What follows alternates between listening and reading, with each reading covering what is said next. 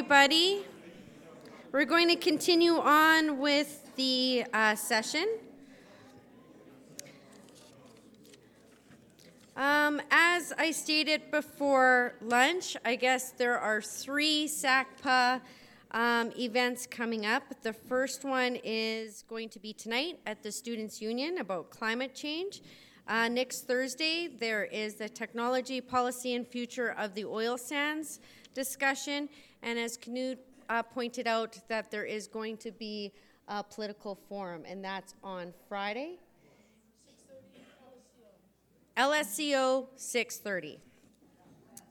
So with, pardon? Lethbridge West. Lethbridge West. So with further ado, I'm going to call Trevor Tombe, Dr. Trevor Tombe, back up to the podium. Friendly reminder that you must approach the podium to ask questions. Please state your name, and please keep the questions to a respectful short. If you have a preamble, very short, and then your question. Thank you ever so much.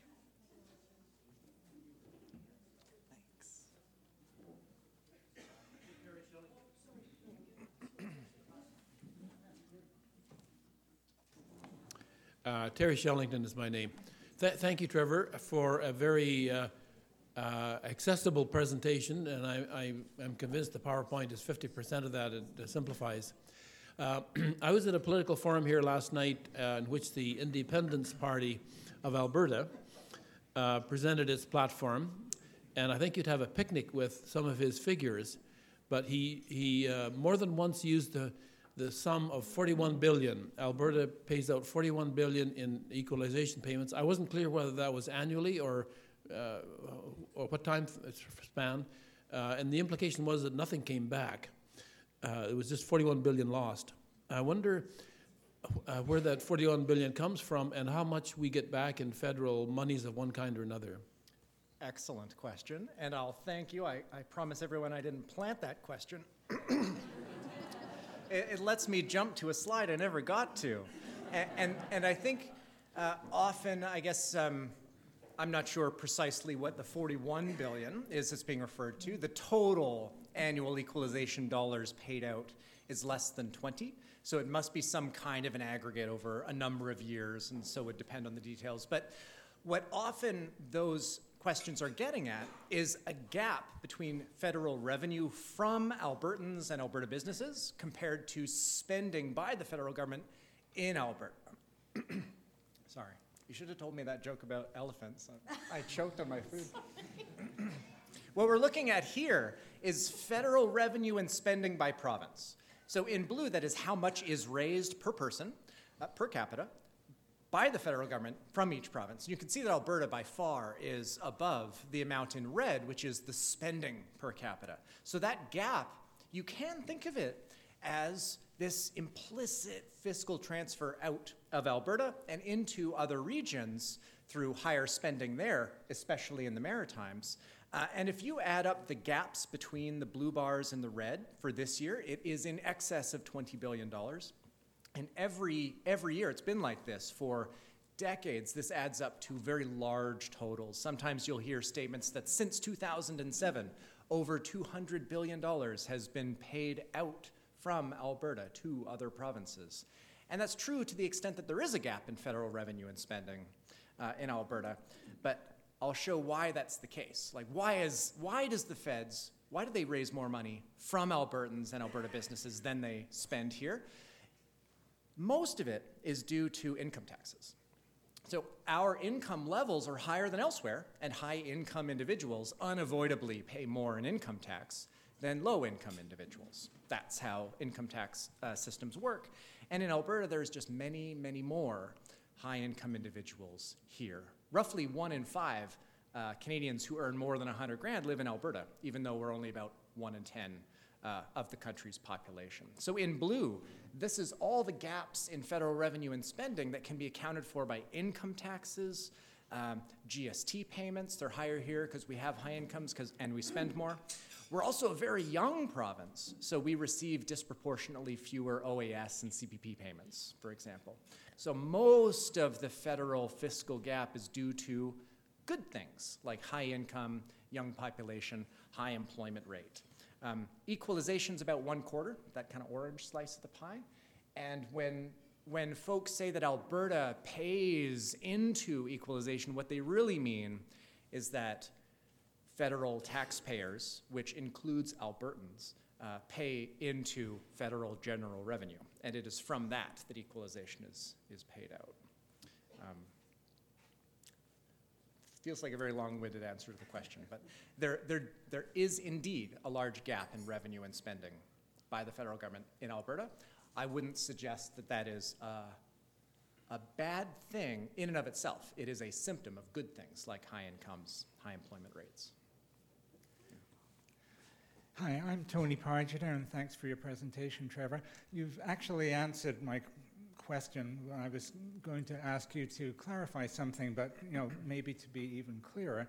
There are some people who think that how equalization works is someone in Edmonton writes out a check and sends it to Ottawa or sends it to Quebec or something like that, and therefore, and some of these people are running for election, we could just say, no, we're not going to write those checks anymore. Could you just clarify how it actually works? Sure. So equalization is paid out of federal general revenue. Equalization is paid out of the same pot of money that federal paperclips and office supply purchases are funded out of. And Alberta's government, as a provincial government, is unable to affect Ottawa's purchase of printer paper and ink cartridges any more than it can affect payments of equalization dollars. So Alberta, and indeed no provincial government, has any role whatsoever in funding equalization payments. Alberta, like every other provincial government, is only a receiver of federal transfers. We received $6.4 billion in federal transfers for this upcoming fiscal year. So there's no ability of Alberta's government to stop paying into equalization because there are no such thing as payments into equalization. We all as individuals and as businesses pay federal taxes, and then the feds decide what to do with that. Thank you, Trevor. Art Sanford is the name, and I thought it was interesting, just to quote a quick figure that Professor Mintz, I think you know that name, using Stats Canada figures, he showed that from late 60s up until now that only 3 provinces have actually have put money into that system and not got back, and that was BC at 40 billion, Alberta at 660 billion, and Ontario at over 800 billion. Now, the question I have is, and the rumor we keep hearing is, Alberta Oil is a part of that performance. Mining in Ontario is a part. But when it comes to hydropower in Manitoba and Quebec, which they sell billions across the line, is not included. Is that such the case? Excellent question. So 2 questions there. I'll answer the second one first. Hydro revenue is in the equalization formula, and it's treated the same way as oil and gas. So it is a resource revenue to Quebec, and a large resource revenue, roughly $3 billion or so in hydro revenues, making them the second largest resource revenue province in Canada after only Alberta. And the hydro revenues are treated within the formula in an identical way to oil and gas. The concern around hydro, and it's a legitimate concern, is that Quebec, Manitoba, BC, they set hydro rates. They can affect electricity prices or the amount that's charged for the water use in a way that lowers government revenue mechanically, making them appear to have a lower fiscal capacity than they really are, than they really do. And so the concern there is, does equalization provide an incentive to artificially lower power prices? And it may. Quebec, though, the amount that they earn per megawatt hour is similar to British Columbia, though BC is not an equalization receiver. So it's not obvious that they're exploiting that incentive much. although Manitoba does have a great deal less in terms of hydro revenues per megawatt hour than either Quebec or BC. So it's a legitimate concern. To the first issue of Alberta spending 600 and some odd billion into equalization. So again, I'll repeat that there's no equalization pool. There's just federal revenue, and they decide what to do with that federal revenue. They buy paper clips, and they pay out equalization. 600 and some billion, this is not Jack's measure. This is a measure constructed by another one of my colleagues at the University of Calgary, Robert Mansell, who estimates that since 1960, the gap between federal revenue and federal spending totaled 611 billion. Here are my estimates of that same figure. I get about 550 billion, and I'm not going to quibble between 550 and 611. Clearly, it's large. So what we're looking at here are the federal revenue and spending gaps by province over time. Alberta is brown here. So Alberta, when you're negative, it means we're on average paying more in federal revenue than we are receiving in spending. So Ontario, historically, they were the dominant fiscal gap province. Alberta in the 70s and more recently have come into its own. If you go back to the 60s, Quebec used to be a net contributor. British Columbia kind of moves in and out. Saskatchewan moves in and out. Currently, they're a net contributor. So it's certainly the case that Alberta has paid into the federal coffers more than it receives, but I'll go back to reminding us what is behind that. It's that Alberta individuals and Alberta businesses are, on average, higher income and more profitable. So there are no payments from Alberta. There are payments from individuals and businesses in Alberta paying the same federal taxes that are paid anywhere else. So we don't face a different income tax schedule just because we live here. We would pay the same federal taxes if we moved to BC that we pay here if we had the same income. Yeah, hope that answers the question. Hi, Brooke Cully's my name. Trevor, a lot of information here. If I get asked in the future on this issue as a citizen of Alberta in a referendum, what's the one takeaway you could tell me outside of getting this presentation to show my friends? What can I tell my friends if I get asked that question? So what specific question? Well, I don't know how the referendum question would be formed, but do you have an idea how he would frame a referendum question? So I can't speculate on that. I mean, the referendum is, I'm going to be careful how to phrase this, but it's a political strategy. It is not itself any kind of legally binding initiative in that the Alberta provincial government has no jurisdiction whatsoever over the equalization formula. So it's much more about framing a political discussion than about anything else. And on that, I don't have any particular expertise. But the concern is often, why doesn't Alberta get equalization? And I think that's at the core of why many feel that it is unfair. We see our large deficit, and we see that we went through a recession, and we wonder why we don't receive any equalization. So my answer to that question is that we are the richest province and the province with the strongest economy despite the recession. And our deficit is a choice. We make it, right? We want the deficit because we are not willing to entertain spending restraint or higher taxes, right? That's the conversation we should be having. How do we tackle our own problem, which is our deficit, rather than pointing to Ottawa to solve it for us?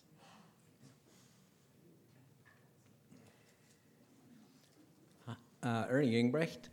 I'm still a little bit confused about the taxation thing. And so, horror of horrors, if we had a provincial sales tax, would that even out? And if so, at what rate? So if we wanted to address our current deficit with a sales tax, it would require a rate of around 6 or 7% for this current fiscal year, to give you a sense of scale. Each point, each like 1%, is worth about $1 billion in provincial revenue. So whatever amount you want to raise, you can simply multiply 1 point by however many billions you want to raise, and that's your answer. And that's not to say that I think that's the route we should go, but if you wanted to address the deficit fully on a sales tax, then 6-7 billion, or 6-7%. Or, sorry. Mike McCaig. I really enjoyed your presentation, Trevor. Could you just clarify one thing for us? I keep hearing politicians saying that the equalization, having a senior moment, the formula, the equalization formula is the problem. And of course you hear some people saying, well, it was the Harper government that last reviewed it. If I understand it correctly, it's reviewed a certain time, and maybe it's been reviewed by as well as the Conservatives, also been reviewed by the Liberals, and I understand that we have this one until 2026. Could you comment on that? Yeah, typically these fiscal arrangements are reviewed and changed every 5 years, and it's been that way for many decades. That was sort of the schedule that was set out after the Second World War. The last change that occurred was kind of off schedule in 2009 because of the financial crisis, but since then we have followed that same 5-year schedule. So this year was when the next kind of 5-year phase was supposed to start, and the federal government did renew the equalization formula basically as is, and it will last until 2024. The changes made in 2009 were kind of a tweak. There were big changes made in 2007 by the prior Conservative government, yeah. Does that answer your question, or? Just that you can't blame any one party for what we have today. Oh, for sure. I mean, equalization has been around and has evolved in many ways under many administrations, and what we have today is indeed the formula that was put in place in 2009 by Stephen Harper, and there was no changes made in the formula this year for the next 5-year period. And there are reasonable changes that people can propose and suggest, and so some have looked at the extension of 5 years with no changes as a missed opportunity, I think myself included. But yeah, this is not like a partisan policy. This is something that has existed and has evolved under every single federal government for the past half century. Ernie Engbrecht again. Sorry, I don't think I was clear in my question last time. What I meant was, if we had a provincial sales tax, would it affect the transfer payments? And if so, if we had, say, what you say, a 5 or 6%, what would that do to Alberta in the transfer scheme? Excellent question, yeah. So this again gets back to what's measured in the formula. What's measured is not the taxes we actually have. What's measured is our capacity to raise revenue from various taxes. And it really comes down, I think intuitively in our head, we should think of it as coming down to the strength of our economy. So introducing a new tax does have implications for the size of our economy. Taxes distort behavior, they can affect employment and investment and so on. So there would be an indirect effect of introducing a new tax in Alberta because it might shrink the size of our economy.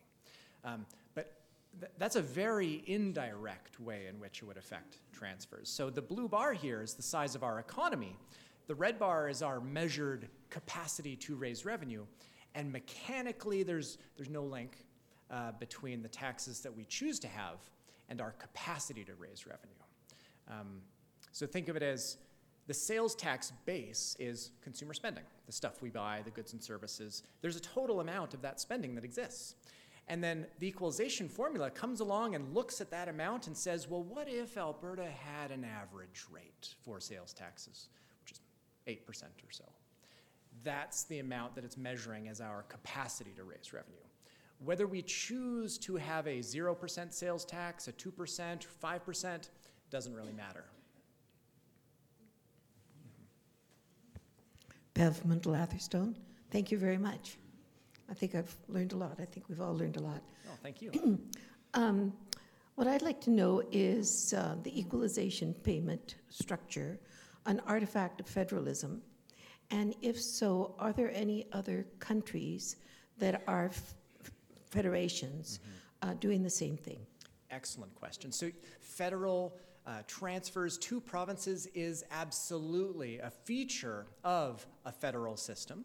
And it's almost necessarily the case that such transfers exist because there are differences in economic strength across regions. And these transfers do help harmonize public services across locations so that regardless of where you live, you have a certain comparable level of public services being offered. And almost every other major federal system in the world has a program like this. Germany, for example, Australia. The United States is an interesting exception where they do not have explicit equalization transfer programs. But in many federal transfer programs, highway funding, benefit programs, they are tilted towards lower income regions. And though the United States doesn't have an equalization program explicitly, they do transfer across states more of their economy than we transfer across provinces. They transfer about 2.5% of GDP. Ours is a little under 2%. So these explicit programs are extremely common. And even where they do not exist, there are indirect equivalents. So, great question. Yeah. Hello. Hi. John Kalpas. Want to comment on a very excellent and timely and graphically illustrated presentation. Thanks. My question is, to what extent perhaps is our carbon tax, for example, similar to or like a sales tax, and across Canada, relative to carbon taxes, are they pretty similar or pretty soon be federally imposed? Great question. Yeah, so carbon taxes are an excise tax. They are a tax on fuel, they're a tax on emissions, and they have features like a consumption tax in that they are levied at the point of purchase when we buy gasoline at the pump or natural gas for home heating. But they differ from a consumption tax since sales taxes, it's the same rate applied broadly, whereas the carbon tax is not applied at the same rate on different goods. It depends on how much fuel is used or what's the emissions intensity of the fuel. So the carbon tax increases the price of emissions-intensive goods more than other goods, whereas the sales tax increases the price by that same 5% GST, kind of across the board with a couple exceptions. Provinces do differ a lot in how they implement carbon taxes. So Alberta's carbon tax is now this year 12 years old, and it was applied to large emitters in the past. So a lot of us didn't see it, even though it covered a lot of Alberta's emissions. What happened in 2017 was they broadened the carbon tax to cover fuel. So now we see it on our utility bills and at the pump and so on. British Columbia, when they brought in their carbon tax, they just did it on everything that they could price right away. So provinces differ in what's covered and what's not. And there are important differences between what Alberta's carbon tax looks like and the federal one. To some extent, they're very similar. So no one, and I'm going to say what might sound like a bold claim, no one in Alberta is... Sorry, I should say, no major political party in Alberta is proposing that we eliminate Alberta's carbon tax. Just let that sink in. What's being discussed is what's the coverage, and the UCP proposal is to roll back the coverage to what it was prior to 2017, which is to price 140 million tons accounted for by large emitters, rather than the current 185 million tons covered by large emitters in the fuel levy. So we're really just talking about 1/4 of the carbon tax pie, not whether we want the pie or not. So the federal one would only partially come into Alberta to cover fuel. And the federal plan, broadly speaking, is modeled largely on Alberta's design. So we may not see a lot of change there other than for a few months. If we scrap the fuel levy, the price drops from the 6.7 cents a liter to 4.5 until January 1st of next year when it goes back up to 6.7 cents. This will be our last question. Mary Shillington, thank you very much for your really informative and understandable presentation. That, for me, it's made a big difference. You talked about sales tax, and lots of people who think, as I do, that the poor people are going to be hit hardest by a sales tax, and therefore want to know some other way of raising that money rather than a sales tax for all of us. What would you suggest? Very important question. And it is indeed the case that just a raw sales tax, so let's put the GST aside for a second. If we just slapped a 5% tax on every good and service sold, and that's it, this would be regressive in that as incomes rise, individuals tend to save a larger and larger fraction of their income. So consumption out of your income is higher at the lower end of the income distribution. So taxes on consumption do tend to eat up a larger share of income at the low end of the income distribution. GST tries to address that and to a large extent succeeds by providing rebates to lower income individuals. So GST credits, for example, are paid out to eligible individuals in a way that offsets the burden of the GST on lower income individuals. So if Alberta were to go that route, then it would need to think about how large should those rebates be. It probably wouldn't be a good idea to introduce a sales tax without also increasing the sales tax rebates that are currently in place. So that's one. But there are lots of other ways to raise revenue. There's certainly personal and corporate income taxes. Those are by far the largest source of tax revenue, not just in Alberta, but every provincial government in Canada and the federal government. I guess as an economist, I think about different taxes differently. They're not just ways to raise revenue. They also change behavior and distort decisions. And income taxes, corporate and personal, do tend to discourage investment and employment because they lower the return on those activities. Whereas a consumption tax, it exempts savings. It's not a tax on investment, and so it doesn't discourage those activities as much. So when we try to measure what's the effect of a tax on an economy, we tend to find that income taxes have a higher economic cost than sales taxes. But of course, economic efficiency is just one of many considerations. Yeah. I lied. There's one more question. Seeing that there's 2 minutes left on the clock, maybe I can squeeze one in. Thanks very much for coming, Trevor. That was Thank you. Wonderful to how prompt you replied to my request. That was amazing. I love equalization. I'm quite happy to talk about it.